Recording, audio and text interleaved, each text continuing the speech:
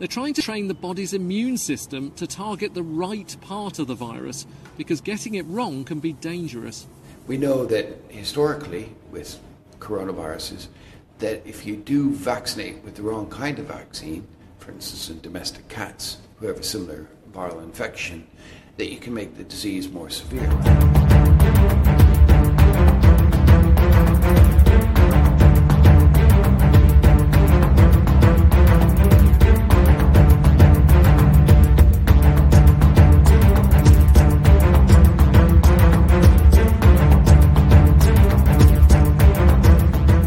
Welcome to the Daily Wrap-Up, a concise show dedicated to bringing you the most relevant independent news as we see it from the last 24 hours. Saturday, August 27th, 2022. Thank you for joining me today. I have a very truncated show. Had a lot planned actually today, and just many different reasons I had to break this down into what I thought was the most important point today. And it's going to focus on one study, one peer-reviewed study from one of the most highly regarded peer-reviewed publication locations out there, and it's exactly what we've been telling you, also based on science, but this just bolsters that point that these things are suppressing your immune system and making every other thing you could imagine, I shouldn't say it like that, but it's a broad range of problems much, much worse, including exacerbating things that you might have already had or suppressed problems that might be resurfacing because of this thing, on and on and on. And this is at a time when it's not even, in the corporate discussion now, they're slowly starting to eke the story through. And of course, it's Trump's fault now, which, by the way, was something we called in the very beginning of all of this. Not that I should have to point that out, but in any number of ways, myself and a lot of people, by the way, before 2020 even pointed out that Trump, at least a possibility, was that Trump was being allowed to be there, like we saw from the WikiLeaks emails between Clinton's group and who they were emailing about making sure Trump was on that final stage. We've all heard this. Some people like to believe it's because she thought she'd be a shoo-in if that was the case. Starting to seem a little bit more like the former, right? The reality that this person was put in that position, allowed to think he was put there, or knows he was put there, you decide for yourself, so that everything could be blamed on him. The collapse of the economy, the destruction of our society, the nationalism, rising white supremacy, and everything else under the sun that is being laid at his feet. I wrote an entire article about this. So now here we are, we're at a point where, oh my God, everything's being blamed. It's all breaking news on Tucker Carlson and everything else about the party paradigm side being allowed to talk about this today. And we need to see that for what it is, whether you think he's aware of that or not. The reality is that these things are being allowed to be discussed now. The data around the points about excess death, all-cause mortality, the vaccine risks, we've been banging away at this for 2+ years. Not because we were guessing, but because the information and the data and the science was pointing in that direction, and in many cases had proven those things. And only now they're being allowed to be discussed. Now, of course, from the conservative side, it's, well, because now they're going to blame Trump, and that's been the plan. Well, there's a lot of other people involved than just the party paradigm perception. And a lot of the people on opposite sides were doing opposite things. And it just gets ridiculous when you try to couch it into the party paradigm. Well, aside from the fact that Trump is, by the way, still right now promoting the vaccine and telling you should go get it. Doesn't matter how you look at this, guys. We need to stand back and realize that coming out of any corporate channel right now is not going to be a full picture.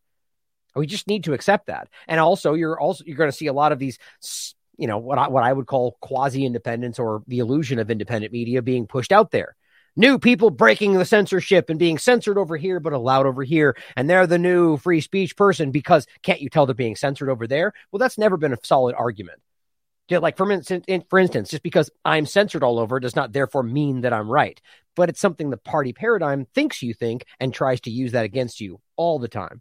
But the point of today is simply going to be a couple points in that regard about the COVID-19 discussion. But the study we're going to look at, the important peer-reviewed evidence that it's producing, and what's still happening while they allow that to be discussed, even if you think that's what's actually happening.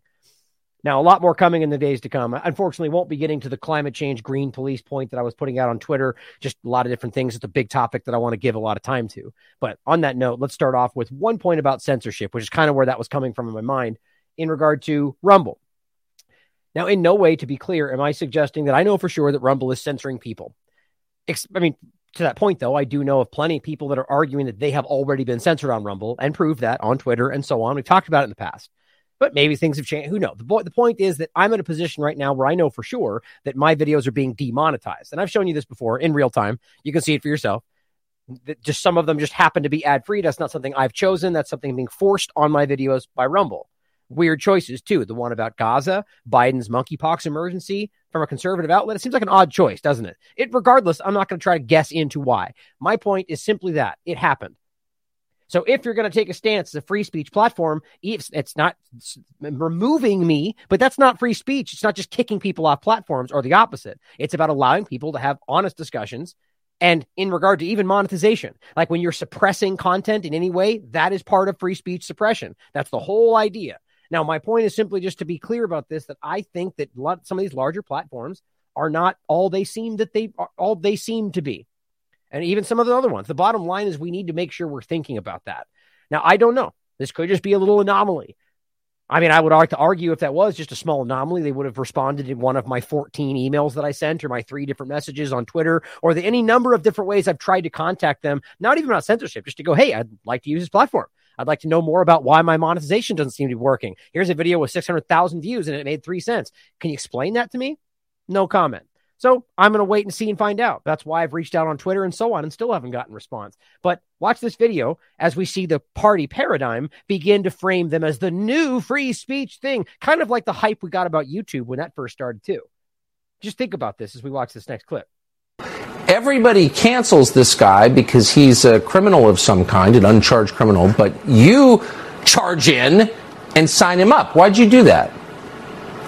Well, you know, when you take a look, like right now, if you go to Google and you search Andrew Tate video, you're going to get all the platforms that banned him showing content from him. Okay, so Andrew Tate, I'm sure you probably saw that coming, right? The wildly partisan individual. Now, I'm not even saying anything about I don't know that much even about his content. I do know, though, it's a very partisan stance in a lot of ways from what I've seen. I did look. And the idea in regard to why he's being put up on a pedestal for this conversation and Rumble. Again, no negative comments about him. I'm not even trying to get into that, right? Because I think the conversation of itself is meant to lead you here, just my opinion. But why he's being put on that pedestal in this regard? Because he's being placed as the new darling in this conversation, or any of these number of the Clay Travises, these people that just kind of rise up and become this new, like the new Rush or the new whatever, and they're being placed there. Whether they know that or not, it's very clear how this is being given into this situation. Now, that's my opinion, of course. I could be wrong, but I'm just pointing out that I think it's interesting that they're trying to make this about this battle for free speech when it's not really this larger objective conversation. It's about specific partisan talking points that one side's not allowing them to have. And that does matter for free speech. But would they care if the same situation was in reverse? Or how about this? The fact that I'm calling these things out and making these statements, would they care if Rumble kicked me to the side? Of course they wouldn't. That's my opinion, but I think I'm right. I believe that plenty of people that are in this field don't care if somebody that shouts down their people gets quietly pushed to the side. And we see this. We all see it. Those of us that aren't involved in the broken paradigm, we can see that both sides do it back and forth and point at the other one. So just think about that as they point at this as some free speech bastion. Or bastion of free speech. You're not even going to get the content from him of what he is saying. This goes to that narrative control that his point is about Google. And by the way, that applies to literally anybody right now that's saying anything. So it's kind of weird that they make this point as if it's a shocking idea. Google censoring everybody, censoring a lot of things Tucker says, because he does point out good points. A lot of things that a lot of people say. You won't find my content. Anyway. It's just, it's an interesting conversation. Is saying it's very correct. It is completely stacked against him. You can't see what he says. You have no idea what he's talking about because you're only getting what they want you to get. And the only place he is right now to hear him is on Rumble, and you can't find it when you search for Andrew Tate video. Is that unique to Andrew Tate? It's not. Try James Corbett. Try any number of people that have been there way longer than Andrew Tate. My point is why they're making this out to be him and his thing is because they want this to be the new rising up. Look, he's being censored, therefore give him more attention, which is not actually what you should look at his content and come to your own conclusions about it. And that's a huge problem. And what we're standing up for at Rumble is allowing people to say whatever they want, whether we disagree or agree with what they're saying. Except for, demonetizing videos like mine and suppressing things and censoring some videos that I've seen proven, so you just can't stand there and make those kind of statements when you're not actually doing that, even in a small fraction, even to a small degree.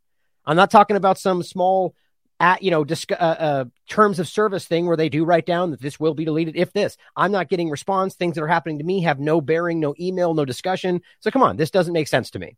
This is my point, though. A lot of people are going to hate that I'm saying this. I'm just pointing out what I see in front of me. You guys can decide what you think this means. But if you're seeing this kind of stuff, remember, this is where YouTube started, the demonetization of videos, and everybody dismissed it. Oh, you probably did something wrong. But now we can look back and see that it was a building problem, right? And who made them do that? Is Rumble just arbitrarily deciding to do that? No, there's got to be some mechanism by which they're saying, okay, that one's not okay for advertisers. And here we go again. Frustrated. And I think that's a fundamental right that we have to give to everybody in America. That is like what... No, I'll take that back.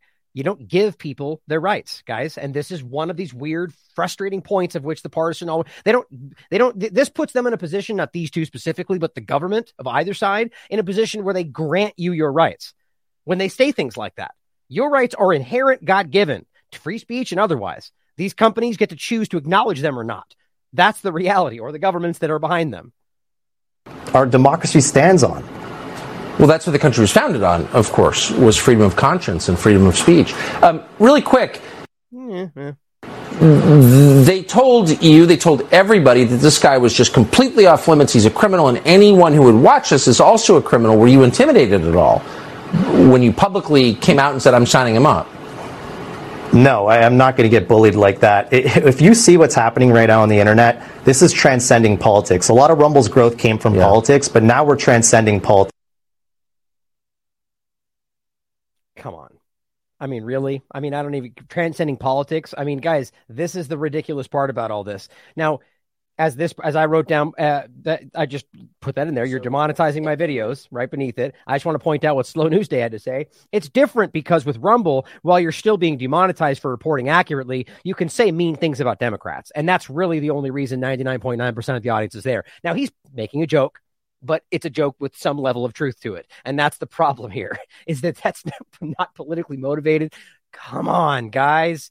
I don't know why we can't see. Now, I'm saying this generally. I know everybody that follows this is not is anchored in the two-party paradigm. I hope not. But my God, if we can't see past this, guys, I don't know how we're ever going to see past the rest of it. Just got to point that out. Now let's jump into the most important point of this today. And this is the kind of stuff that we're trying to get people to see, not a year from now when the bigger channels talk about it, but right now when it's there, when it's important now. Right? The excess death problem's been there for a year. And the information about these things being problematic have been there for a very long time. It's not, we need to have an honest conversation. The honest conversation needed to be had 2 years ago. That's what we're talking about. And this was posted on June 2022. June. It is a peer-reviewed study on Science Direct. And just to show you this, just in case people don't know, Science Direct is the world's premier platform of peer-reviewed science literature, or at the very least, that's what they call themselves. It's a peer-reviewed platform, and it's highly regarded. And sometimes, people refer to it sometimes as, at least severe, Science Direct. Hey, this is an important discussion. Innate immune suppression by SARS-CoV-2 mRNA vaccinations. The role of G quadruplexes exosomes, which we've talked about many times in the past, which really quickly got dismissed in the beginning, and microRNAs, and how that plays a role. Now, here's just the highlights. mRNA vaccines promote sustained synthesis of SARS-CoV-2 spike protein. So it continues to create spike proteins in your body. The spike proteins being, they write neurotoxic, cytotoxic, I've heard discussed in the past. Dangerous for you. And don't forget their lie. And again, lie because they knew this wasn't true when they told you the lie. It doesn't just sit in your arm. It doesn't just produce one and go away. It continues to produce and it continues to circulate. So how could they know that? And now we know they knew that. We all know it now, and it's quick. And yet there's still max mandates in some places. You still got the WHO pushing shots. You still have them pushing the next shot. How in the world are we still here? And, that's right, the two-party paradigm. Sorry, I jumped the gun. You guys know where we're going with this. It's frustrating, and we keep seeing it. If we have it in front of us, we all see the information. The only thing stopping it is the idea, the illusion that there's some debate between the parties. The people see it. It's time for all of us to realize that you're out there. We see it. You're there. We're not alone. We're all together. We can see it. Stand up. I wish I could have some kind of unison thing to where we all just go right now, simultaneously. Everybody stand up and let the people know next to you, like we're in an auditorium. And right, you see everybody, but 4 people stand up. That's the kind of image we need to show. Everybody. Not just and then them pretending like we're on different sides. Nope, that doesn't work when we're all standing together. Going forward, the spike protein is neurotoxic and it impairs DNA repair mechanisms. So not only is it dangerous for you, but it stops your body from helping itself. Suppression of type 1 interferon responses results in impaired innate immunity. Now, we don't need that proven right now, but this is just more evidence on top of it that very much, in my opinion, proves, including Pfizer's data, their own research, and every other thing, the observational studies, the peer-reviewed studies, the everything we can see in front of us right now suggests very clearly that the immune system is being destroyed by these injections. The need for the booster every 3 months, the fact that their own research shows that it increases your risk of an illness for the first week, and then you have a negative 75% efficacy. This is Omicron Pfizer discussion after 3 months. That's not the vaccine not working. The vaccine did what it did when it went into your body. Your immune system is collapsing. That's what's happening. And the injection gives you a little bit of a kick up, and then it gets even worse and even worse and even worse. And everybody who has the nerve to say it is screaming that from the rooftops. Then we have Gert Vanden Bossche coming up with his recent discussion, proving it with his own science, that these things that they're putting out next are only going to explode that problem. So it's hard to think that they want anything else to happen if they seem to have at least some understanding of what's happening. But it goes lastly to say the mRNA vaccines, so any of the mRNA versions, potentially cause increased risk to infectious diseases and cancer. Again, backed up by everything else we're seeing, the testimony of the experts and what they're seeing in their practices. I mean, if I just don't even, I can't believe that the people that have access to this information don't realize what's happening. Now, I say it like that because there's a lot of people that just don't see it. Now, you coming up and yelling this at them doesn't change their mind. Even shaking something in front of them, I don't want to see it. I don't want to know. Oh, my TV told me why that's not supposed to be trusted, or they explained why there's more to the story. Whatever. Those people are very hard to reach because they are dug in. I've got them in my family, and they're like, no, that's not what the news said. Like, I'm going to show you a meme in a second to make you laugh. That's the problem, though, because the scientific studies that they think they're talking about aren't even what I've talked about this many times. They're talking about the narrative, not what the science actually says, and they're believing they're trusting the science when really they're trusting a narrative. And we're staring at the science, at least one part of it. There's plenty of scientific studies out there. But the frustrating part about it is most people have to be able to have this in front of them because now it's even squeaking out in corporate discussion. So I truly believe, and hear me on this again, that most people see what you see. Most of them, I would say a large portion of that grouping is afraid to speak up because they don't want to be ridiculed by those that they might have said something different to a week ago, realizing the masks are hurting them and the vaccine's hurting their family, and they were just shouting your neighbor down a moment ago. They might not want to jump into that, or they might be afraid because they still think they're the minority and they're going to lose their job. I mean, you have to see the picture here.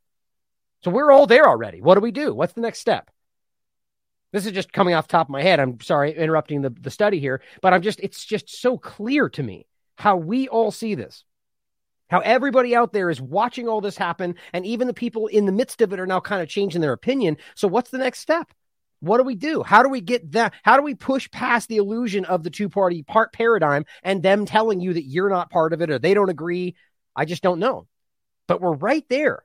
We are on the precipice of actually pushing this off the edge. I mean, it's so clear to me. And things like this are just absolutely staggering. I'll get back to it. Abstract. The utilization of mRNA vaccines is in the context of infectious disease has no precedent. The many alterations in the vaccine mRNA hide the mRNA from cellular defenses and promote a longer biological half-life and high production of spike protein. Like, I don't know how in the world that could just accidentally happen. I'm not the expert here, but that sure sounds like an effort. I mean, the reason I say that is because of and I've made this point throughout the whole pandemic, illusion. Every single direction you look either accidentally ended up where it hurt you more or they chose that. Every single direction. The mask, increasing your risk of infection, increasing your illness, increasing everything. You're suppressing your immune system, causing inflammation, causing bacterial pneumonia that has the same symptoms that spreads that can be called COVID. Then you get the lockdowns that can increase your risk and everything else around it. Everything. And now we're seeing that the injections themselves almost seem tailored to make this happen. Got to start asking these questions, guys. And I'm not saying that's I know for sure, but for crying out loud, when it all points in the same direction, maybe we should at least look in that direction. And then it says, however, the immune response to the vaccine is very different from that to a SARS-CoV-2 infection. So just to clear, they're always trying to conflate the idea. Well, SARS-CoV-2 is more dangerous. Well, the point here is that it's very different.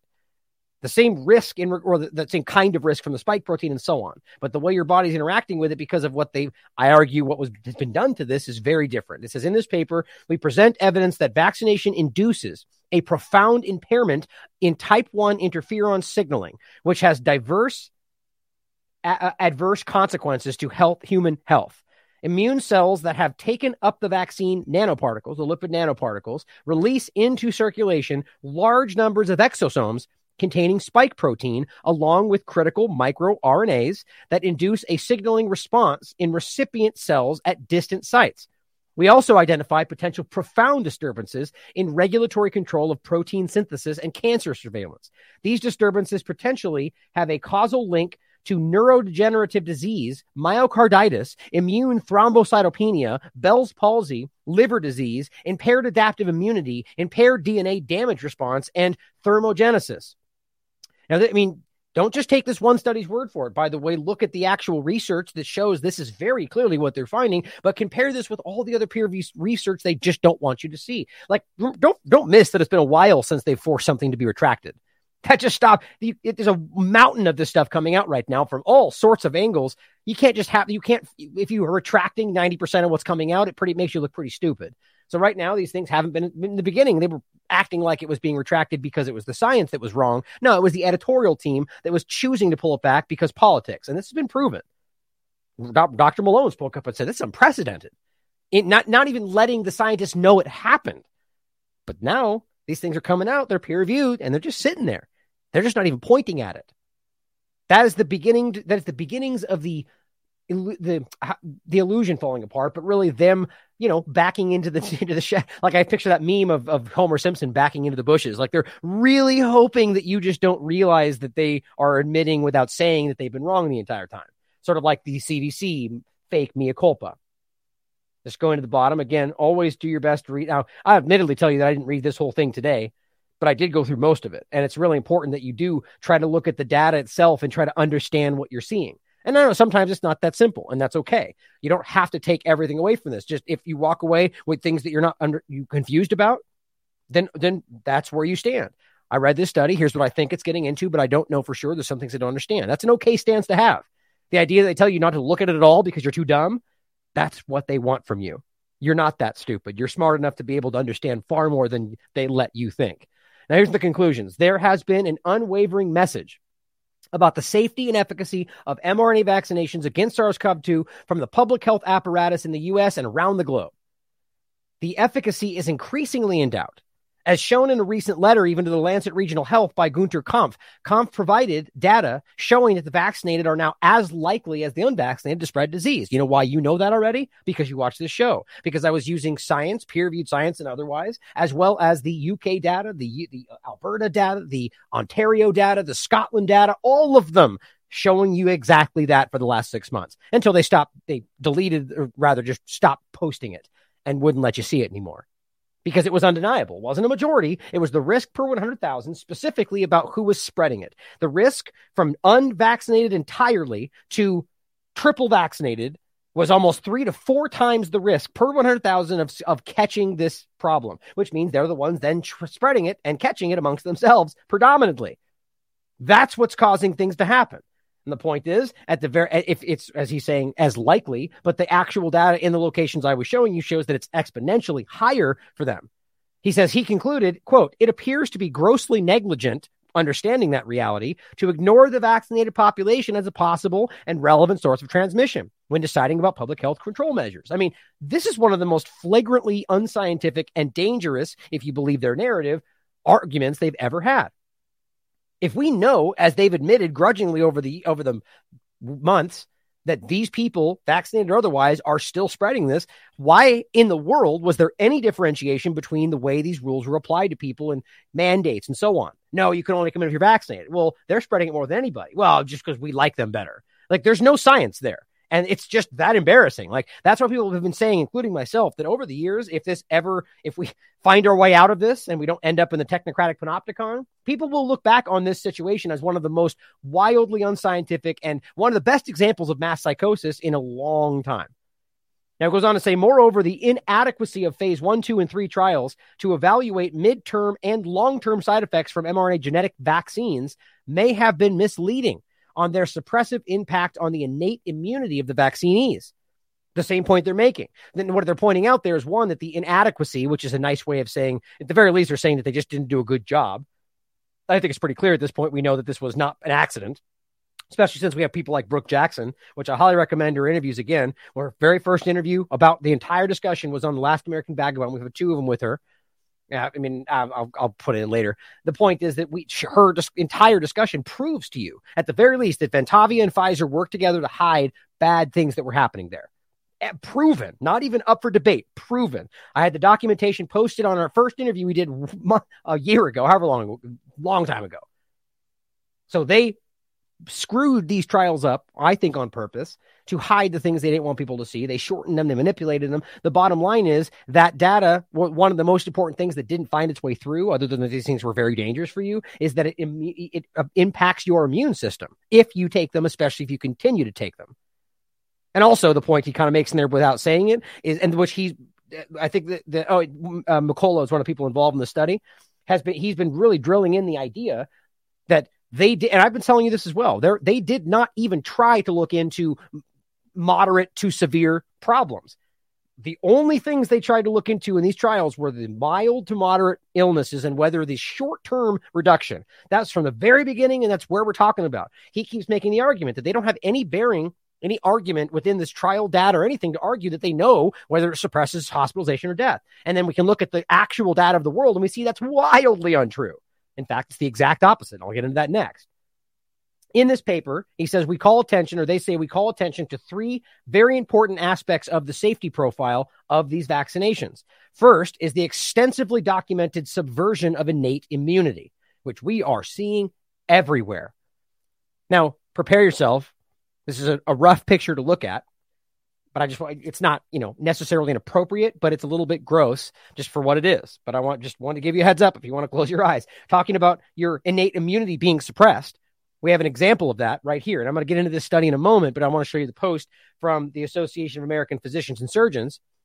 A 12-year-old girl with no previous medical history presented 6 days after her first dose of Pfizer BioNTech injection. She was estimated to have epidermal detachment, her skin breaking away from her body over 40% surface area. This is a girl who is suffering from exactly what we're talking about.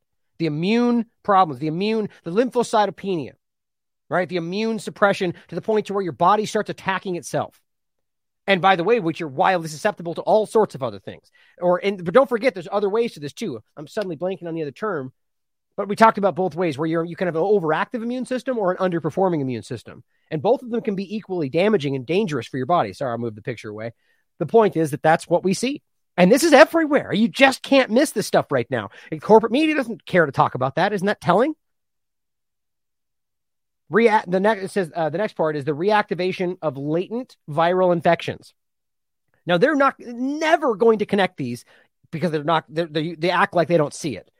Because, they just got something that they had from before. That's not the vaccine's fault. Well, this is what the science is proving. That the scientific data around their investigation shows that what's in the injections are causing these things to happen. So when they have a problem, like a cancer that's in remission and suddenly get explosion of cancer throughout their body after they take the injections, that's not just because the cancer came back. In the cases we're discussing here, that's because this is what these injections do to your body. The reactivation of latent viral infections and the reduced ability to effectively combat future infections, which you already know. Second is the dysregulation of the system for both preventing and detecting genetically driven malignant transformations within cells and the consequent potential for vaccination to promote those transformations. Now, this dysregulation of the entire system for both preventing and detecting these kind of problems. I mean, in every possible way, this thing is shutting your body down and making you more susceptible to just anything and everything coming your way. That's my interpretation of this, but how do you miss what we're looking at?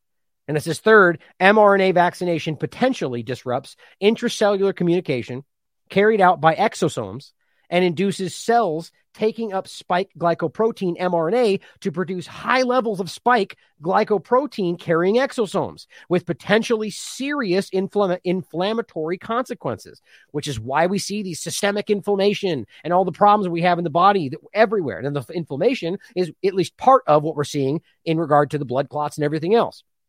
It's just not that it's the same thing, but it adds to the same kind of problem. And we're seeing alternatively, and in addition to the spike protein and the mRNA and the lipid nanoparticles, all in their own way, leading to a situation that caused blood clots and strokes and heart attacks. It's undeniable. They've even been forced to admit to a small, rare, super rare degree. That's not true. Even they've been forced to admit that's not true. They still like to say rare, though. But it's at a point where it's undeniably not. They're running from this. And the children that they're hurting, it's unbelievable. And it's not just children, by the way, but that's the worst part of it. It says it is not practical for these vaccinations to be considered part of a public health campaign without a detailed analysis of the human impact of the potential collateral damage, which they'll never do. And even if they do, I don't know why we would trust their effort to do it. It needs to be an independent organization and multiple groups involved to be able to peer review and look and cross around and come to a general. We need a panel. Right? We need tribunals here. That's what we need, to literally stand here in front of everybody and do this live and actually break this down. So anybody, we can have experts that can speak up. Like, this is the only way it's going to come to a head here, because everybody at high level seems to be involved in some degree, even if it's them that got swayed to make a bad choice and now is afraid to admit that they got swayed because they might be held culpable or accountable for it. So this is just taking everybody in. But it's quite obvious that this is right on the surface. In the end, billions of lives are potentially at risk, given the large number of individuals injected with the SARS-CoV-2 mRNA vaccines and the broad range of adverse outcomes we have described. We call on the public health institutions to demonstrate with evidence, not just dismissal, why the issues discussed in this paper are not relevant to public health, which is what they're generally doing. Whether they say it or not, they're not even acknowledging it. Or to acknowledge that they are dangerous and to act accordingly. Furthermore, we encourage all individuals to make their own healthcare decisions with this information as a contributing factor in those decisions. Real informed consent. So until they actually acknowledge this and either use evidence to show you why it's not true or admit that it is, this will be up in the air. And it's not really even up in the air. That's just why you're seeing the injection administration flatline. They won't even talk about the boosters anymore because they're pretending this next thing is still a booster. It's not. It's an entirely new injection. They've completely altered it. Now, no new safety testing. And they think that's going to coax them back into it, especially since they're now arguing that you can't even take this unless you take the first series, which makes zero sense. Not like the rest of it makes much sense. But you're the one admitting to us that 99.9% of what this is BA4 and 5, even though that's not actually. Bottom line is that they're telling us that's what's there, and yet here take an injection that only administers something for this first thing that's no longer there. But you can't have the one that helps you until you take 3 of these or 2 of those. There's no even scientific explanation for that. So they don't care, though. Where's the corporate media? Where are the science writers? Where are all these people that are supposed to know better? They're not supposed to talk about it. That's what's happening. It's absolutely incredible. So this study will get suppressed, ignored, potentially retracted if they choose to push hard enough. And the reality is, guys, that you don't even need this study to understand to see this, because the data has been there from day one. The data has been there from the very beginning, and it's only continued to compile. This has been there since June. I don't see a single outlet even regard this as, and not even to say it's not even true. Here's why.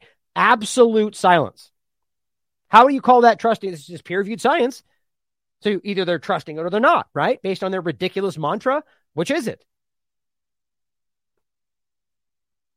So here we go with Walensky, with this in mind, by the way, with the reality of what we're dealing with today, stepping up and saying most COVID deaths are in people who are unvaccinated and undervaccinated. And there it is. The slow, grudging, impossible, embarrassing transition of the pandemic of the injected. It's what we've been telling you from the beginning, what the data has been showing from the beginning. So here we are in a position where they're now being forced to admit that the vast majority of these people have injections in their body. Now, first, they're going to now try to argue, even though this has been the same way it's been from the beginning, they're trying to argue that it's only because most everyone is vaccinated now. Well, you can't just wait to get there and then push that back. The point is, People that are dying have injections in their body. The reality based on per 100,000 risk has still been this clear. They just don't want you to think about it. But when you talk about the under-vaccinated, that means people with injections in their body. And she's just combining those because she wants you to not know what the point is. This is a fraction. Unvaccinated is a fraction of what's happening. The vast, vast, vast majority is people with injections in their body. Listen to what she has to say. Another thing that has been really challenging through this pandemic is that the science has changed. That which was true for the original variant, for the Alpha variant, was not true for the Delta variant and the Omicron variant. Now, real quick, just to put some of this to rest, right? I mean, the idea here that the science changed. I mean, it's just frustrating that we all see how ridiculous fumbling they are with this and go, well, the science is settled. Oh, not changed. It's like, well, wait a minute. How can it be settled and then change? How does that make sense? You could argue maybe they meant, well, we've decided to settle that we agree on this. Now, you don't just get to move it and switch it around. You guys were screaming that we knew for sure and it's been settled and it's all done. And if we just get to this number and you guys do this, we'll go right back to normal. And those things happen and they push it again and push it again and push it again. And the point is, as I keep telling you, I told you they would do this. It wasn't Delta that changed everything. The data was the same in the beginning. For the Wuhan isolate, if that's what you believe is happening, to Alpha, to everything else. Delta is when they first started to admit the cracks in the narrative. And then they dumped it all on Omicron, acting like everything changed. And we still don't know where that all started. Why was it different? Why did 4 diplomats cross into Botswana on diplomatic immunity? We're the first people that were sick, and then everyone points at South Africa. Why does that make sense? And why does nobody care to find out who they were, where they came from? Oh my God, it frustrates me that we get there. But the point is, it's not that science changed. It's that their doctrine has been forced to change because we can see through it. So now they're just going, oh, well, the science evolved. Well, why wasn't the science evolving when the peer-reviewed science was challenging your narrative in 2020? Oh, because that's not the real science peer-reviewed. What's the difference? Well, we don't like that one. I mean, it's just subjective and childish. These people are not real, in my opinion. Like, I don't know how you can stand there and know that you lied to us, know that you got caught lying to us, know that you're now being forced to admit that you're doing the same thing for people with vaccines or not. Same guidance, same difference. But then act like it matters if you're in one position or the other. I mean, it's just, none of this adds up. And I know that everybody sees it today. That's why people are suddenly quiet about this. And you only get the loud blue checks on Twitter that are desperate to hold their relevance to yell people down. It's frustrating. And so we have had to shift. We've had to update our guidances in the context, not just of evolving science that's new, but also our guidances in an evolving variant that has changed. When you look ahead to the fall and winter, we're still in the middle of this pandemic. Well, on that logic, though, what about the Omicron variant? It's if it's evolving and changing with it seemingly from a nonstop moment, the moment injections hit people's arms, variants exploded, clearly because of the unvaccinated, right? Of course. And it exploded. So why does it stop all of a sudden? Right? I mean, what's the logic there? Are they even trying to explain that? Well, no, we'll just take the new thing based on this variant that won't be there by the time that we need, like based on everything else that's happening. But just trust what they're telling you, right? That's what the trust the science was meant to instill in people. That's why Fauci even, I get maybe accidentally, openly said that he is this. If I say it, it is science. Well, that's not true. They want you to trust them as if it is the science. This is the idea of the future they're building. Trust your betters, the technocrats, the experts. They know what it is. I even had somebody comment that on Twitter when I was pointing out that these people are technocrats. I'm like, what does that mean? You mean experts and scientists? And that's my point. They want you to believe the people that are unelected technocrat circles, when they're elitist circles that are deciding what's right for your life, whether you like it or not, they want you to just trust them because you don't know, stupid. That's the kind of mentality. Don't say that last part, but that's the implication. You're just not smart enough. Let us do the hard work. Here's some universal basic income. Just sit back and let us take care of this. Do you trust Walensky? Do you trust the CDC? I don't know anybody, even people that took these injections, that trust any of them. They just have been convinced it's dangerous enough to trust these people they already don't trust. But here we are, where they're admitting that this is just changing now, today, not yesterday, not a week ago, but now all of a sudden. Concerns about surges in cases as people spend more time indoors. We know there's going to be a fall booster campaign. How should people decide if they should even get that shot, especially when so many people have now been infected and have some level of immunity? Now, note that just doesn't even get it's not. Who cares about that? Who cares about immunity? Right? Well, that's obviously the most important point to this. If we know that over 75%, again, these are their narrative. So they're the one pushing out that over 75% of kids, over 60% of the population have gotten this something. They have immunity by the argument that they're now grudgingly admitting. And of course, the 45 peer-reviewed studies that all find durable, lasting, and robust natural immunity. But who cares about the science? Trust the science. The point being that that's there.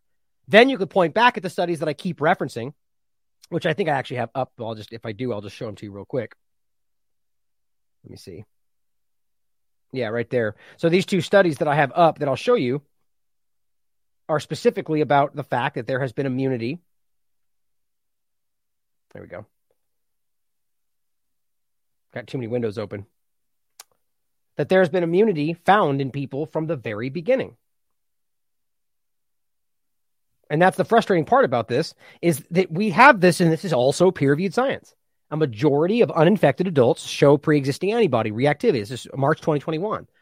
And this is before COVID. The majority of adults just had antibodies already. So that was there. And then this happened. And now we get to 75 and 60, and most people, the numbers they set for herd immunity before, not even including that this was there.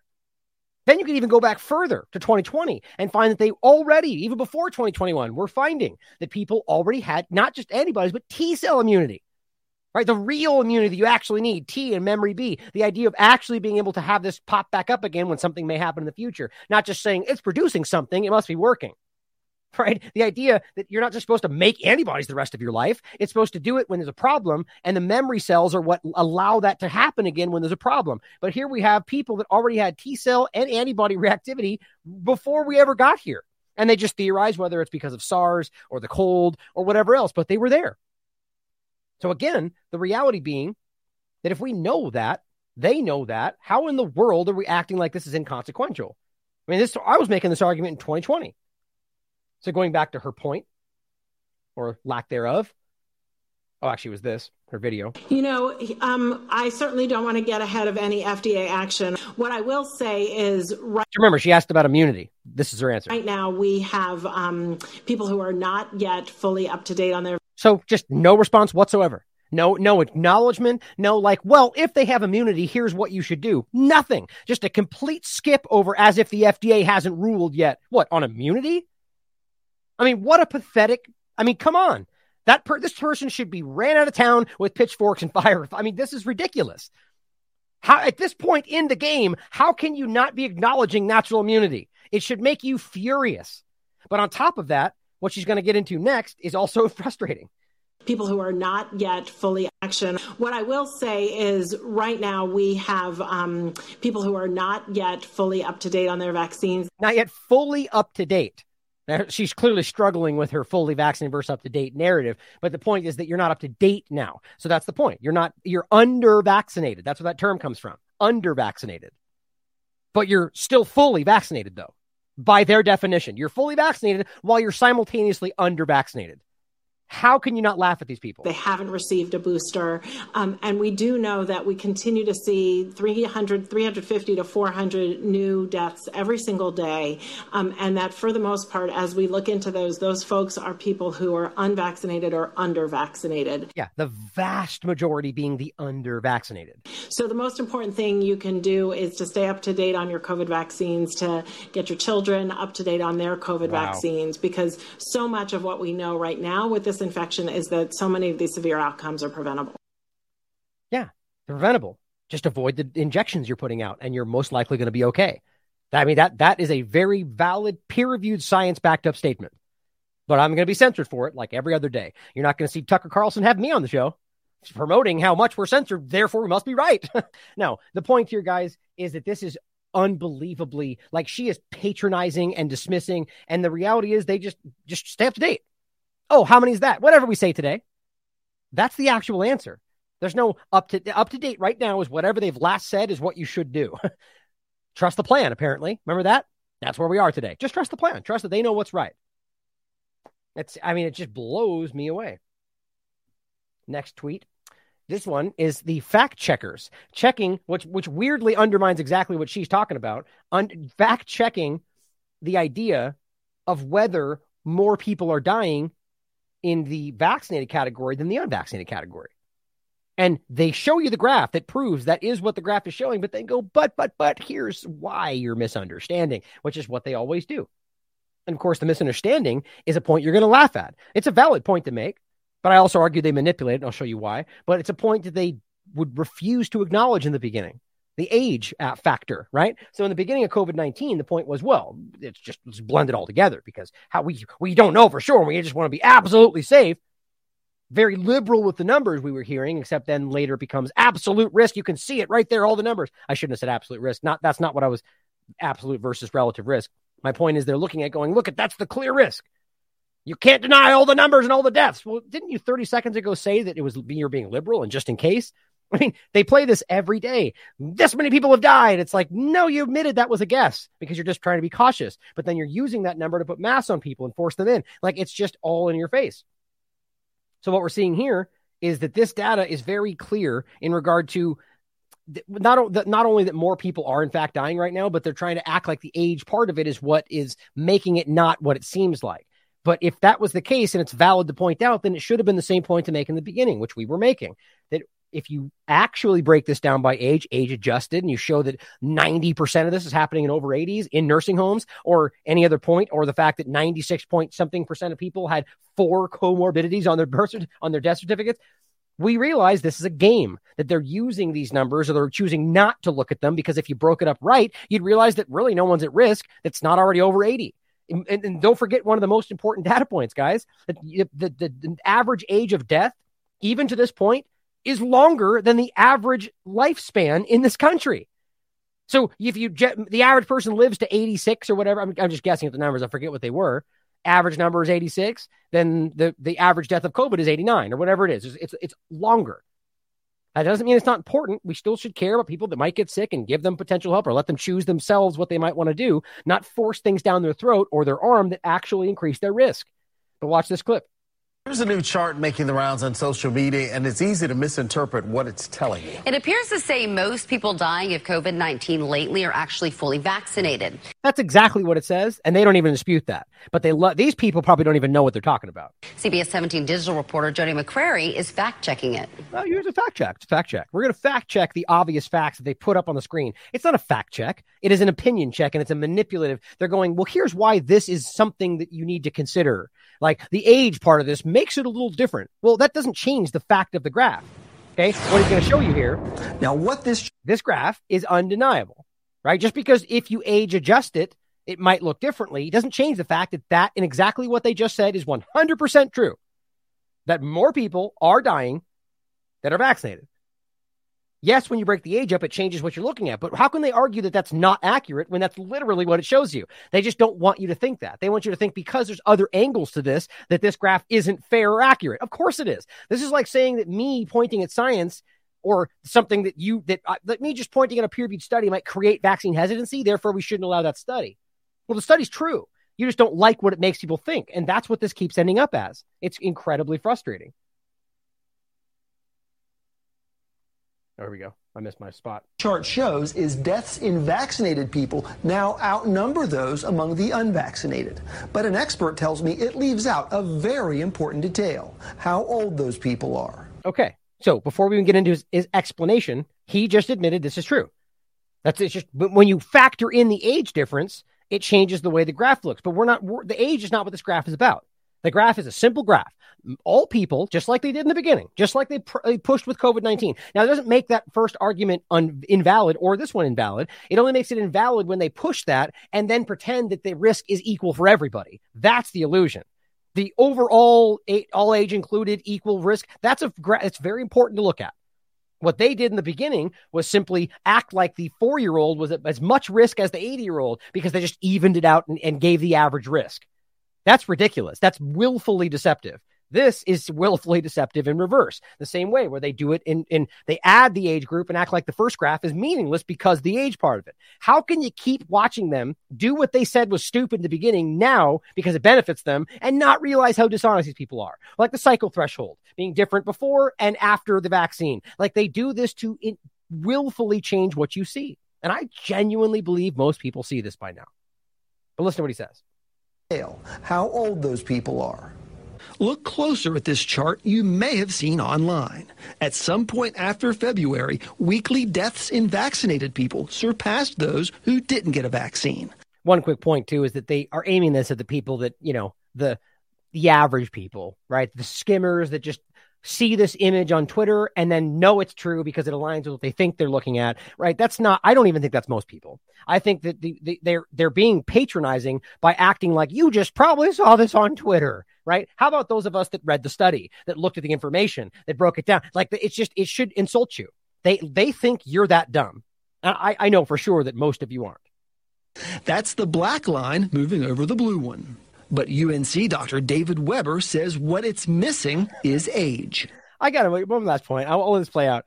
Is it just me, or is it almost becoming cartoonish? Even the way that they talk. And we all know this, and the graph, it looked like it was coming down all the way. Whatever they're saying, it's like, no. It's like, it's just such a ridiculous kind and it's why talk like that?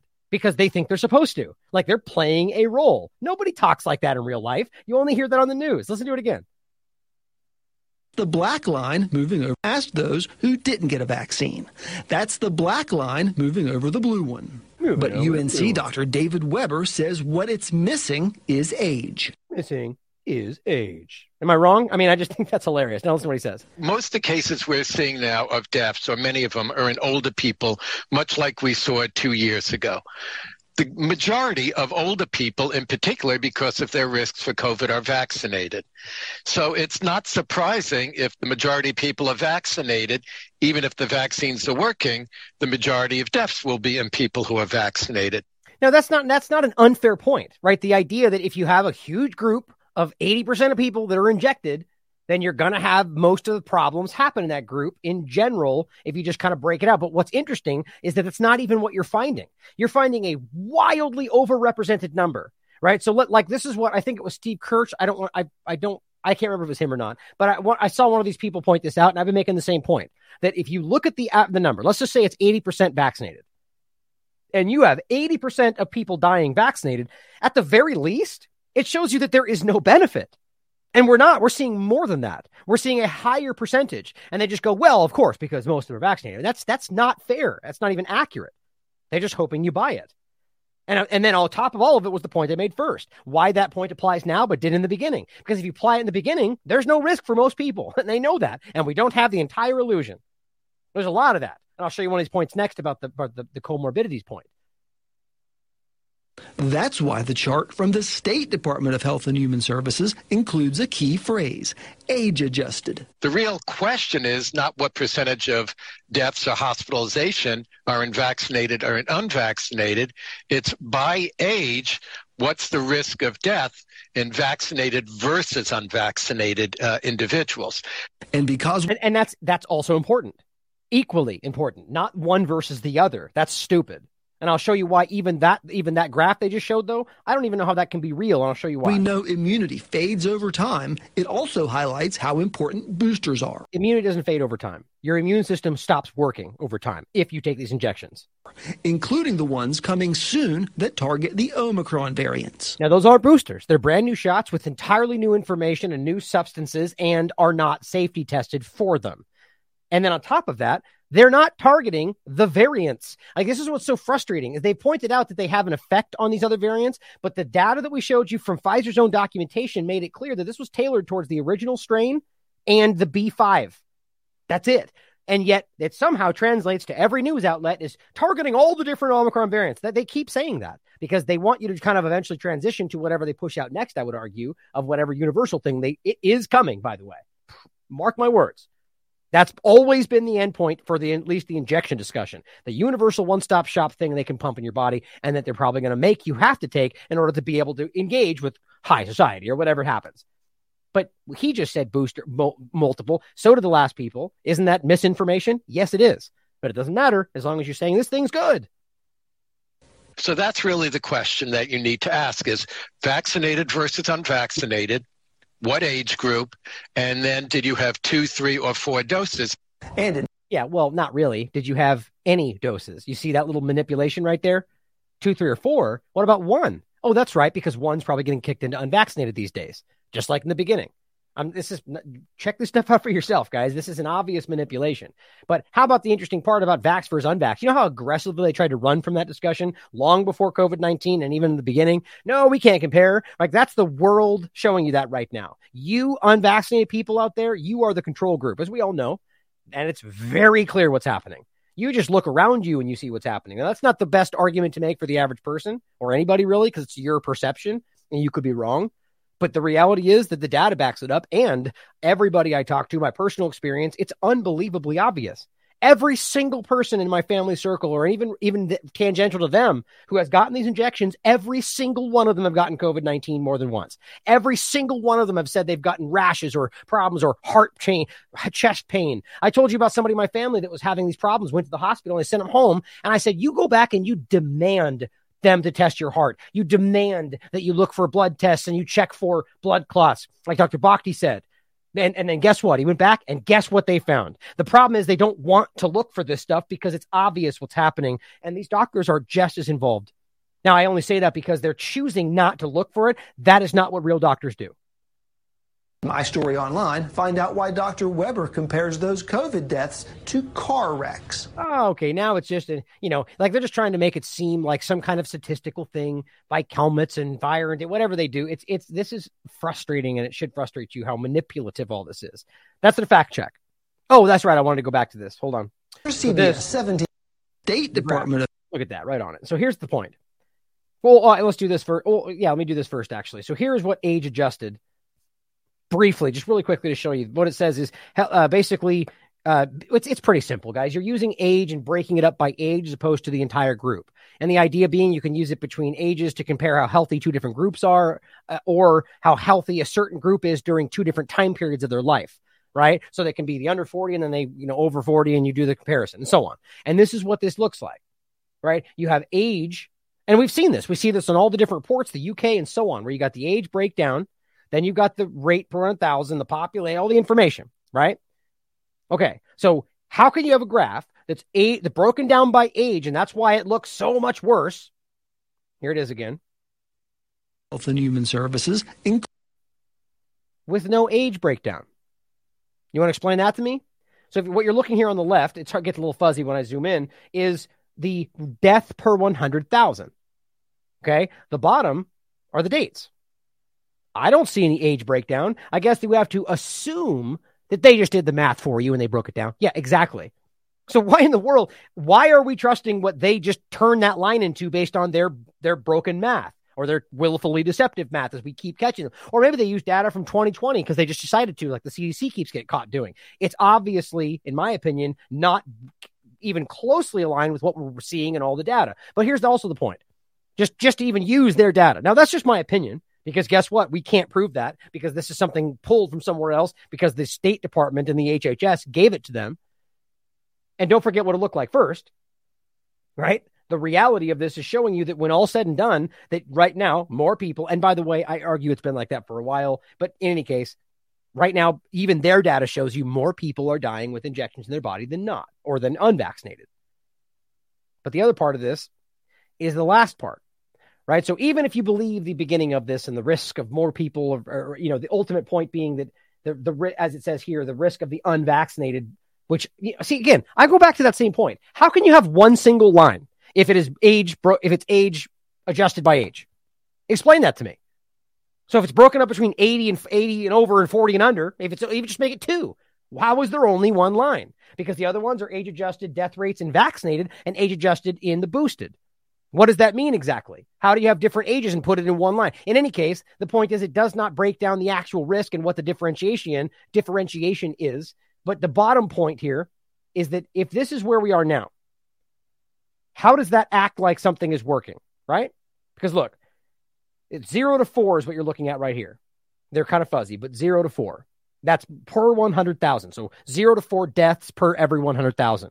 Okay, so the boosted and vaccinated lines are pretty close, but they're not zero, right? It's not zero. It's between 0 and 4. I would argue it's probably something between 0 and 1. Okay, so let's put it at 0.5. The blue line at the highest, I would argue, is at 2. It's right in between 0 and 4. Okay, so if you think that 0.5 out of 100,000 deaths compared to 2 out of 100,000 is that, I mean, it's statistically significant, but I argue it's not that relevant, especially not in a situation where you know that the injection also adds an endless stream of a million other problems that they're pretending aren't there, increases your risk of myocarditis, which has a very clear potential next 3 to 10 year mortality risk of possibly 25 to 56%, all these different things.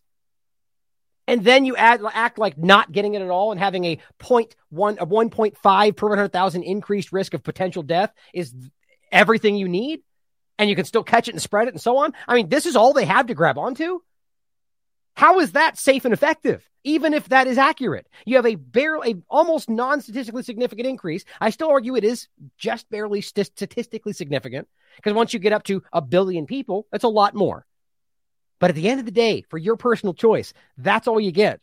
And that's them going, no, fake news. Even though we just showed you more people are in fact dying who are injected, and the risk per 100,000 of catching and spreading it and going to the hospital and everything else we've shown you is higher. You look at Ontario, it's undeniable. They just stopped. They started hiding the data from you.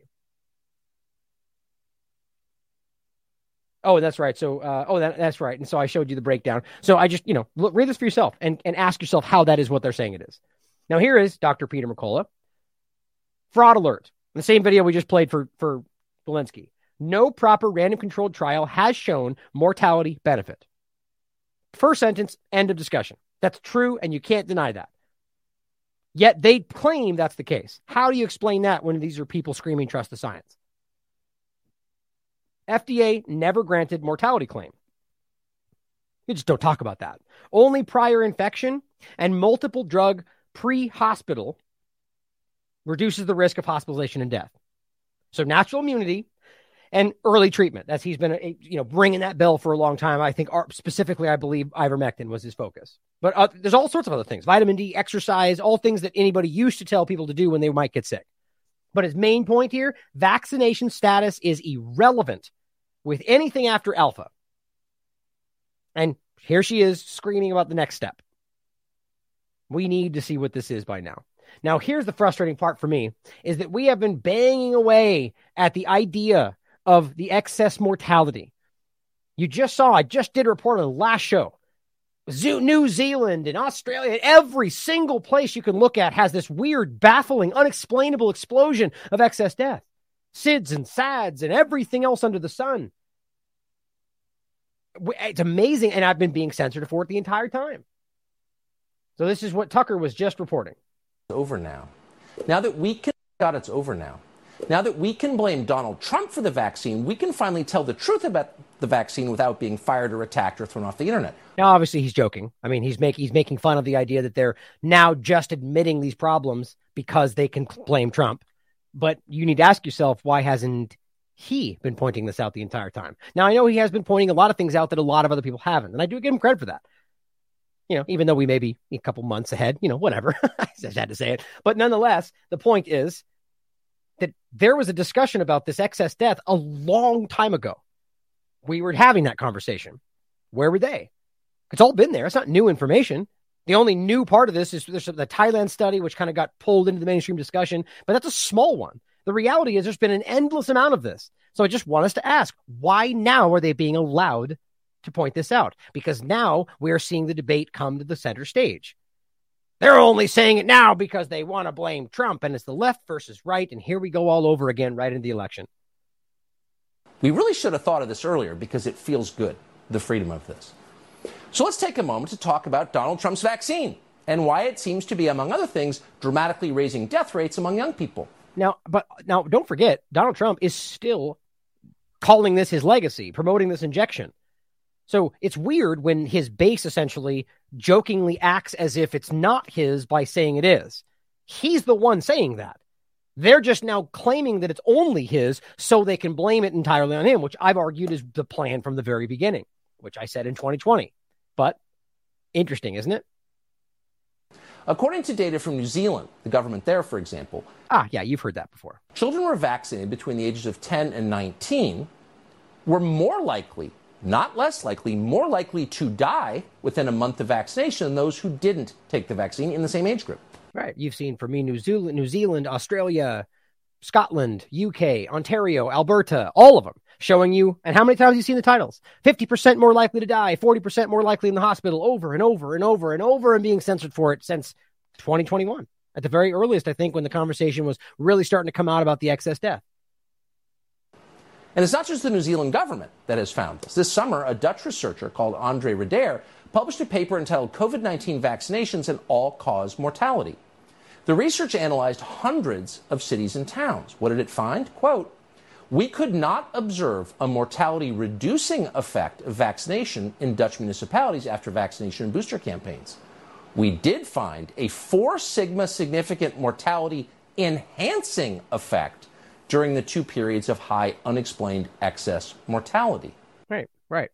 So again, I mean, this is important, and I'm really glad this is being discussed on corporate media, but why now? Just to, not that undermines it in any way, just we need to ask that. Why now? But ask yourself why this wasn't pointed out when this exact same kind of research was coming up a year ago. It was, and you know it because we've been reporting it. It's a good question. I mean, are we pretending like this wasn't sent to him or he didn't see it, or all this was swirling around, and I know this because a lot of the conservative side of the media was more so pointing at this stuff. It's just interesting that it's only really now, and this is the big conversation, right? The crux of what the real problem is, that this is undeniably hurting most people, which we've never shied away from saying from the very beginning. Oh, so the data suggest, don't prove, but suggest the vaccine may be killing people. Shocking. Unexplained mortality is also on the rise in many other countries, Australia, England, Wales. But as Alex Berenson reported on his Substack recently, the Canadian government is seeing a similar problem at huge scale. As of this summer, people who took Donald Trump's vaccine in the Canadian province of Manitoba are roughly 50% more likely than the unvaccinated to be hospitalized or die from COVID. Again, to pause. How bad is Donald Trump's vaccine? So bad that people who take it are more likely to die of COVID. Breaking news. Baffled. I mean, it's blowing me away. I'm glad this is coming out, guys. But you can't, there's no way that I cannot, the problem with this personally is that I feel that a lot of, even people in our community tend to think that it's about credit for me. And the truth is, as I've always said, nobody out there, it'd be dishonest of anybody to claim that they don't care about getting credit for their work. Everybody does. We all want to be acknowledged for effort that we put in. But as I'll say again, it's not what this is about for me, not entirely. I mean, obviously, like I said, that's always there to some degree. It's about realizing that, or at least what I think or I feel, is that we are being fooled again, whether you think Tucker knows it or not. I see this rising. I see all of it coming together with the blaming of Donald Trump for the injection and the new one coming out next, or however gets voted in next. I clearly see it happening with DeSantis or maybe Trump again or whoever else, and we roll it right back in and they take the bait right back in again. And the frustrating part about as well, that the framing of the entire conservative side of this country that I've been banging away at. The idea of the white supremacy illusion and the idea of what's happening in Ukraine, how they're trying to blame them. It's all coming together. And yet we just can't see past it. I mean, ask yourself this, guys. If we know, and I say we know because it's been the same way on either side of this, no matter how far back you look, I've been making that case before 2020 or even before 2016, the idea that if they believe that this was stolen from Donald Trump and they're still banging away at that now, why would you come out and vote now? Like, why do you think it's going to be different? There's nothing. In fact, it's the exact same, not only just the exact same situation, this administration is now in power. And you're going to pretend that you're going to just vote him into power again? I mean, why are we so simple-minded when it comes to the idea of democracy and elections? It's the biggest illusion we have. Either you think that they're broken and you know they're going to cheat, which they always do, and you state that and you abstain at a protest and you make a huge statement to show that most people in this country are aware that it's not even a real electoral process, or you play the game again and act like it matters when you get what you want, and when you don't, act like it was stolen. And both of those are probably true all the time. I guess people just aren't ready for this. It kills me, though, right? We are at a point where I'm watching this slow motion train wreck, and I guess we'll just have to point it out again when we get there, and Tucker will say he saw it before I did. Okay, as I said, I'm sure glad this is being highlighted on corporate media, finally. Just remember, the Last American Vagabond's been showing you this exact problem, using the same data for over a year and being censored for it. And as the picture shows you here, time for an honest debate. I know he's really just kind of pointing out that we need, it's long past time. But the time for nonce debate was 2 years ago, guys. And they were all there. The data was all there. They could have done it then. It's important to think about. Now, here's the meme that I told you. It's kind of funny. I think we're all feeling this right now. I just said my days the last couple of weeks. I forget what this is from. You guys can say in the chat what cartoon this is from. But it says, look like the pandemic was BS all the time. The other guy says, we know. We've been trying to tell you for 2 years. The other guy says, you couldn't have known. They just announced it on TV. I think I laughed about that for 20 minutes. I'm like, God, and his face is so perfect. It's like, really? And this is happening. People that I know close to me, people that who are saying that I was hurting people. You're dangerous. You're spreading misinformation. Are now going, yeah, but we all knew. And I kind of knew the whole time. No, you didn't. And that's not even the point, though. Good, fine, say that. But if you're pretending like, no, this is the Scott Adams syndrome. We're going to call it that. There's no way you could have known. You just got lucky. It's just how embarrassing that must be. But here we are. And this is like the other point to this is that these people are still, even though they can see they were lied to or that this was wrong, or that if they want to believe they just got it wrong the whole time, every single part of it, and just accidentally aimed in the direction of making everything worse in every possible way. Oops. They still can't connect the fact that you were saying exactly that. They just go, well, no, you were just saying something sort of similar, but you're a conspiracy theorist, so it can't be. And because the TV said it, we now know, and you could have known before. There are people like that, guys, but I don't think it's everybody. But I have been confronting this quite a bit. Now, here is the WHO. Now, again, all of this is kind of centered around this study. And here's the WHO is saying, despite the shifting of the narrative, despite the information coming out, despite everybody beginning to see that these things are not even remotely or even safe at all, but here is what the WHO is saying anyway. This week, we crossed the tragic milestone of 1 million reported deaths so far this year. This again goes back to the point of how they're doing that. Oh, I think, wait, did he say it? No, hold on, let me play this out. Cannot say we're learning to live with COVID-19 when 1 million people have died with COVID-19 this year alone. So that's the first, with COVID-19, not from. They're very deliberate about that. And that does mean something for those that may not know. Dying with COVID could mean, in this case, which I'll play for you next, you could have 4 other comorbidities. Now, pre-COVID-19, if you died with a comorbidity that you had before COVID, that's what went down in your death certificate with COVID as a sub-problem.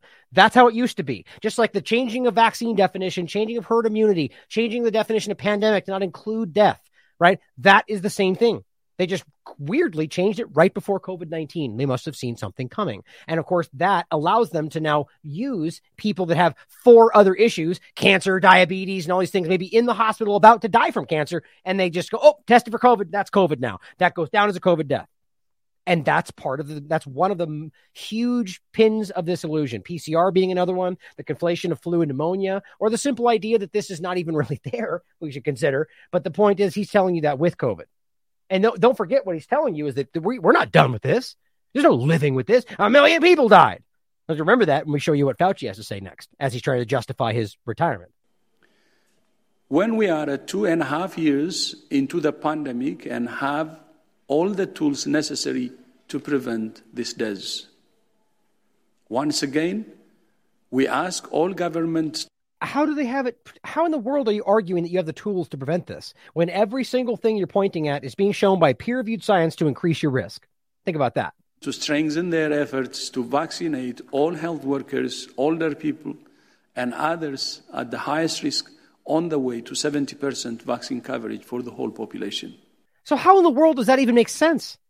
So to what? To up to date? To fully vaccinated? And what in different places have different up to date. So what do you? How do you just argue 70%? It's just it's a metric they put in front of you like a carrot and a stick. It's meaningless, especially since there's places that went to 90% and it got even worse. Because what's happening is it's getting worse because of the things they're giving them. It's a no-brainer here, guys. The data is now backing that up, but they just march on, just batting you down with this narrative that is completely disconnected from anything, even remotely scientific. We're watching them tell you to take this regardless. Just get it to 70%. But what does that apply to? It doesn't even make sense anymore. That's the point. And it's very frustrating. And they know this. Now here is, I'm not too familiar with this doctor, but he makes a point that we've made before. And I think he says it in a good way. It's important to hear what he has to say about how this was before. and the comorbidities. And don't forget, we saw this in the beginning where they were forced to admit, it was one of the early bombshells, that 96+% of people that were dying had at least, I think at the time they said something like 2.96, but that's increased to like between 3 and 4 total. So people are dying with up to 4 different problems, and they still call it COVID-19. And before COVID-19, it was the opposite. How do you not see that for what it is? What was the first thing they did? The first thing they did was they modified death certificate reporting exclusively for COVID. They said, if you have a comorbidity, normally we would put that in part 1, which is cause of death. The thing is, though, what's always been charted as the cause of death is the oldest line item. So if you had, let's say, asthma or COPD, right? Let's say you had COPD. Chronic obstructive pulmonary disease, right? Let's say it was for 10 years. Well, if you contracted COVID and died, COVID wouldn't be the cause. COPD would be the cause because it was the oldest known disease process. And in that case, what would happen is you'd have COVID-19 as a comorbidity. Right? It would be an underlying point. And in any cataloging of this, it wouldn't go down as a COVID-19 death in the way that you report these on the news. Now, how do you not see changing that as an obviously self-serving manipulation? Makes sense. What the CDC said through the National Vital Statistics System is, we don't want you to put comorbidities in part 1. Just put them in part 2, which are contributory factors to death. And the outcome of that was that 96% of all death certificates for COVID had on average 4.0 comorbidities. So that's a pretty important thing to de-emphasize in part 2. You're removing the actual cause, which is the comorbidity, and you're saying, no, it's going to be COVID no matter what. Because when you remove the comorbidities, now COVID could be the last line item, and thus the cause. And that's even if it happened just on a PCR test as you were 3 seconds away from dying. And yet it still goes down as the cause, the underlying, the main cause that gets reported on the news. It's just blatant fraud. Now you get the hyperinflation of death certificates and numbers. And now you get the justification for the public health policies. And if somebody's going to speak out and say, we've never done this like this. Why are you doing it like this? Shh, shh, shh, shh, shh. Here's some money. Hospital administrator, just go along with it. This is why you're seeing over the last 2 years hospitals having record profits. Because, and on that point, you could argue that he's not necessarily saying that, he can prove that they're bribing people directly, but we all saw it happen. And this is undeniable. The idea, like Dr. Jensen pointed out, and this is very clearly proven despite how much he's been attacked, that they had, and this is how this generally works in the health system, is that they have a higher amount of money they got paid if they had COVID on the list, because they argued COVID had all these extra things they had to do, whatever the justification is. It gave them a profit motive to put COVID instead of something else. And so it's very clear. That is exactly the point. And it happened everywhere. They have received ill-gotten gains through the Medicare, Medicaid system, which was authorized by the Health and Human Services Department. See, it's intricate, right? Which still came out of the people's money because they inflated the dollar. Exactly. Exactly.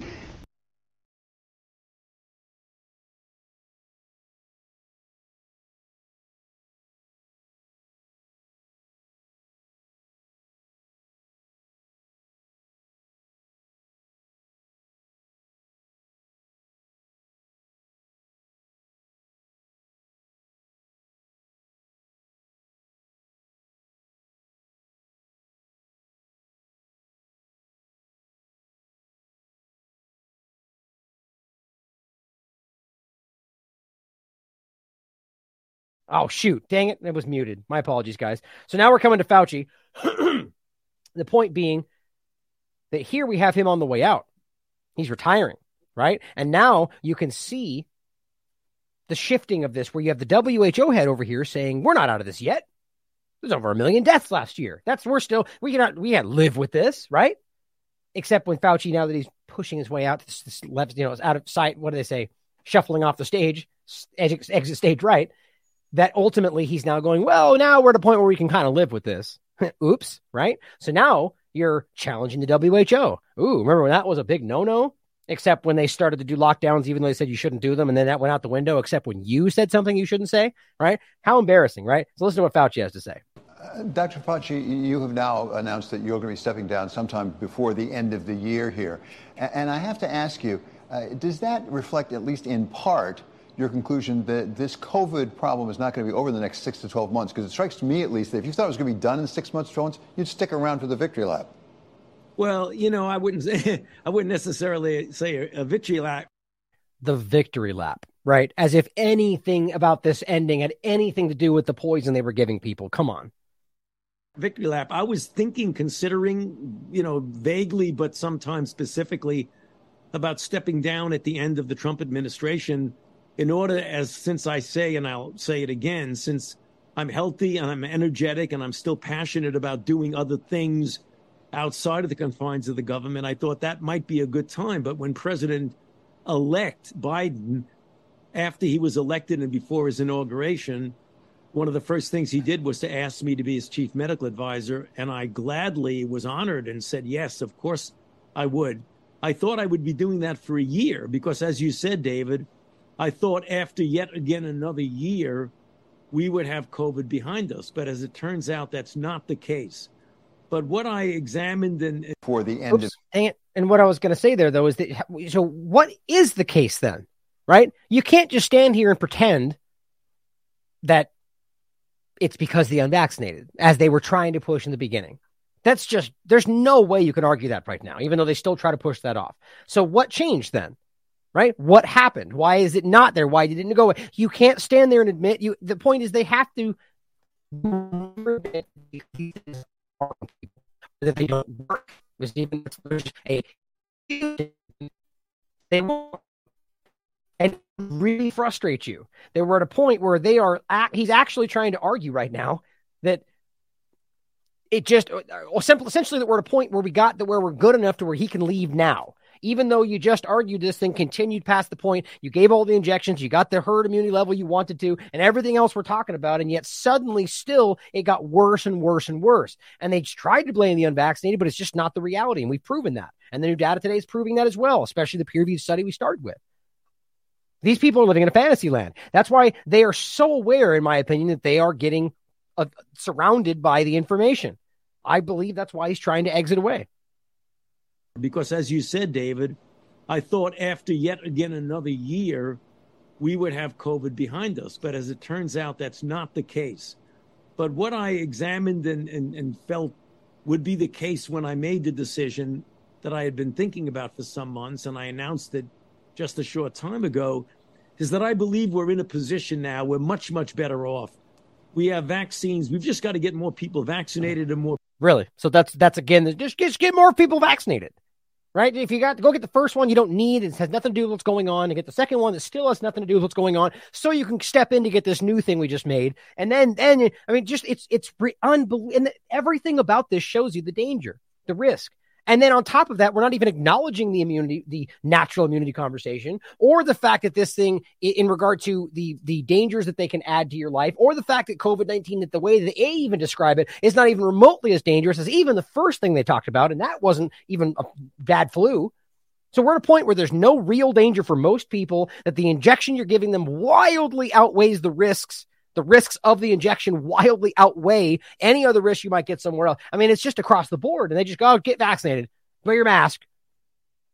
I mean, it is mind-boggling that we're still even pushing that. I mean, they're not even trying to move the narrative. Maybe there's a reason for that, but he just doubles down, triples down. People boosted, that I think we're really on the threshold of getting COVID to the point where it is at a level where it is low enough that we can actually not have it disrupt the social order. And it's not going to disappear, David. It's not going to be eradicated, and it's not going to be eliminated. Ah, okay. So the opposite of what you said in the beginning. So you are discussing Great Barrington Declaration kind of stuff, even though you'll still pretend that they're conspiracy theorists. Got it. But I believe we can get it to a low enough level if we do the right thing. If people get vaccinated who are not vaccinated, and those who are not boosted get boosted. I think that Got it. So even though they're spreading it more than anybody, and your data proves that, and the injections and the data we're getting from all the side effects and everything else dramatically increase with these injections, and the more you get them, your argument is just get more injections. That's what's happening. Time is coming. I hope we get to that within the next few months. That's the reason, among other reasons, why I decided the timing was right. Yeah, I'm sure. Now, hopefully we see some kind of action here in regard to what we find out, and it still gets applied to him, but not just him, not just Fauci, but the HHS that runs the NIH and the NIH that runs the NIH, and the reality that there's more people, including at the time when Trump was in power, right? Every one of them are culpable for the actions they allowed under their reign. Period. Any real leader would own what happened while they were in prison, not blame it on the Democrats, or the Democrats blame it on the Republicans, or whatever they're both trying to do, right? That's what's happening. Republicans think it's all the Democrat ploy. Democrats now blaming Trump as the only culprit. It's the same game in reverse, guys. We need to be grown-ups enough to see that and not try to play a party. Here's the WHO pushing the same thing. We're still living with COVID-19, even if cases seem low, right? It's almost the opposite of what even Tedros was just saying. Like, they can't even get their story straight. Help less people get sick by taking 6 simple steps, 3 of which are absolutely the last thing you should do. Get vaccinated, keep a safe distance, wear a mask, cover sneeze, coughs, open windows, clean your hands. Get vaccinated, or just keep it going. That does not make sense, even with the narrative that they're pushing and what we know about these injections. Now, what we continue to see, just a couple small examples, are this kind of reality for children, middle age, elderly, everybody. Energetic schoolboy, 8 years old, dies suddenly, leaving family broken. Died suddenly. And just to cut to the chase, he woke up at home with a shortness of breath, was found to be in cardiac arrest. I mean, how many data points that correlate exactly with what we're seeing from the injections have to be found before we ask the question?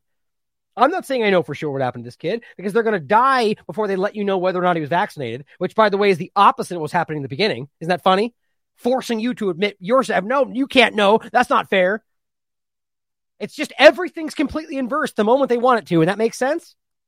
The frustrating part about this is that 8-year-olds don't have cardiac arrest in the middle of the night in the vast majority of cases, unless they have some other problem. And guess what? We don't see that here. These are the SIDS and SADS, unexplainable deaths. It's not unexplainable if you find a heart problem. That's not what's happening. We're seeing these kind of things, and then we're seeing myocarditis or other problems that are being caused by this situation. There's no pre-existing issue. But it's everywhere, guys. It is literally everywhere. And we are watching this, and people are allowing it to happen. And then, of course, we end with the study that I showed you earlier. This is the study. Toxic epidermal necrosis after first dose of Pfizer BioNTech vaccination with pharmacogenomic testing. Here's the child. Somebody on Twitter, by the way, and I didn't mean to be so curt with them, were like, I don't know, this looks fake. And they might have, I don't think they were trying to be mean. I just kind of I'm frustrated today with how ridiculous this all is and how people are acting like we weren't all saying this in 2020, but that we need to do our due diligence today. And the point was in the link that the tweet he was responding to, the link to the study was right there. So instead of jumping to respond and say, it looks fake to me, look at the link, look at it, reverse engineer the picture. Take the time to do your own due diligence. Be your own research. Don't rely on other people. The bottom line, though, is this is something that's happening all over the place. This is a young child. There's 40% of her skin decoupling from her body. This is an autoimmune problem, guys. We are watching the immune problems that this study is proving to you. Innate immune suppression by mRNA injections, which is exactly what she got manipulated into taking. And despite all of that, this was yesterday. The mayor of Washington, D.C. says, guess what, guys? No vaccine passport. Still, by the way, no education, even for virtual learners. So this is the equivalent of making women on maternity leave get paid less and take a pay cut despite them being allowed to come back to work. Or in that case, though, that was different. Australia was the pay cut for teachers. The maternity leave one was that they were going to have to pay for something, the leave money they got. And the bottom line is that's just simply, that is my ball, I'm going home. That is literally childish vitriol. Why would virtual learners need a vaccine passport? Because you've decided they have to get vaccinated. Who cares if it's not? The passport should be, by the way, not even in existence. But if you're going to engage with the group and the area they've controlled, that's the logic to it. So you can check to make sure they're not bringing something into other people. So why, with the kid that's going to be at home and never go to school, would you demand they have a passport so they can enter the virtual learning? Because they need you to have a digital ID. They need you to do what they think is right for you, whether it's virtue signaling or the larger agenda. It's ridiculous. You are taking action against children because you are mad about the fact that you're losing the narrative, because you're being told that you're wrong, because you're suddenly realizing at some part of your brain that you made the wrong choice, that the injections you took are bad for you, that the mask you're wearing is hurting you. Gee, I wonder, that's probably why my teeth are falling out, my breath smells. And they just don't care because they don't want to admit it to themselves. This is mind-blowing. The fact, some people don't even realize vaccine passports are still happening. A lot of people that got their injections and are walking around like this pandemic's been over for a week or a month or whatever don't realize this stuff is still happening because they pretend it all went away because the narrative told them to think that. This is crazy. The fact that they're still forcing passports on children shows you this has nothing to do with science. Now, last point. Djokovic, we've talked about. I was actually blown away by this because at first the argument was, well, they're probably going to let him play now because, well, the guidance changed.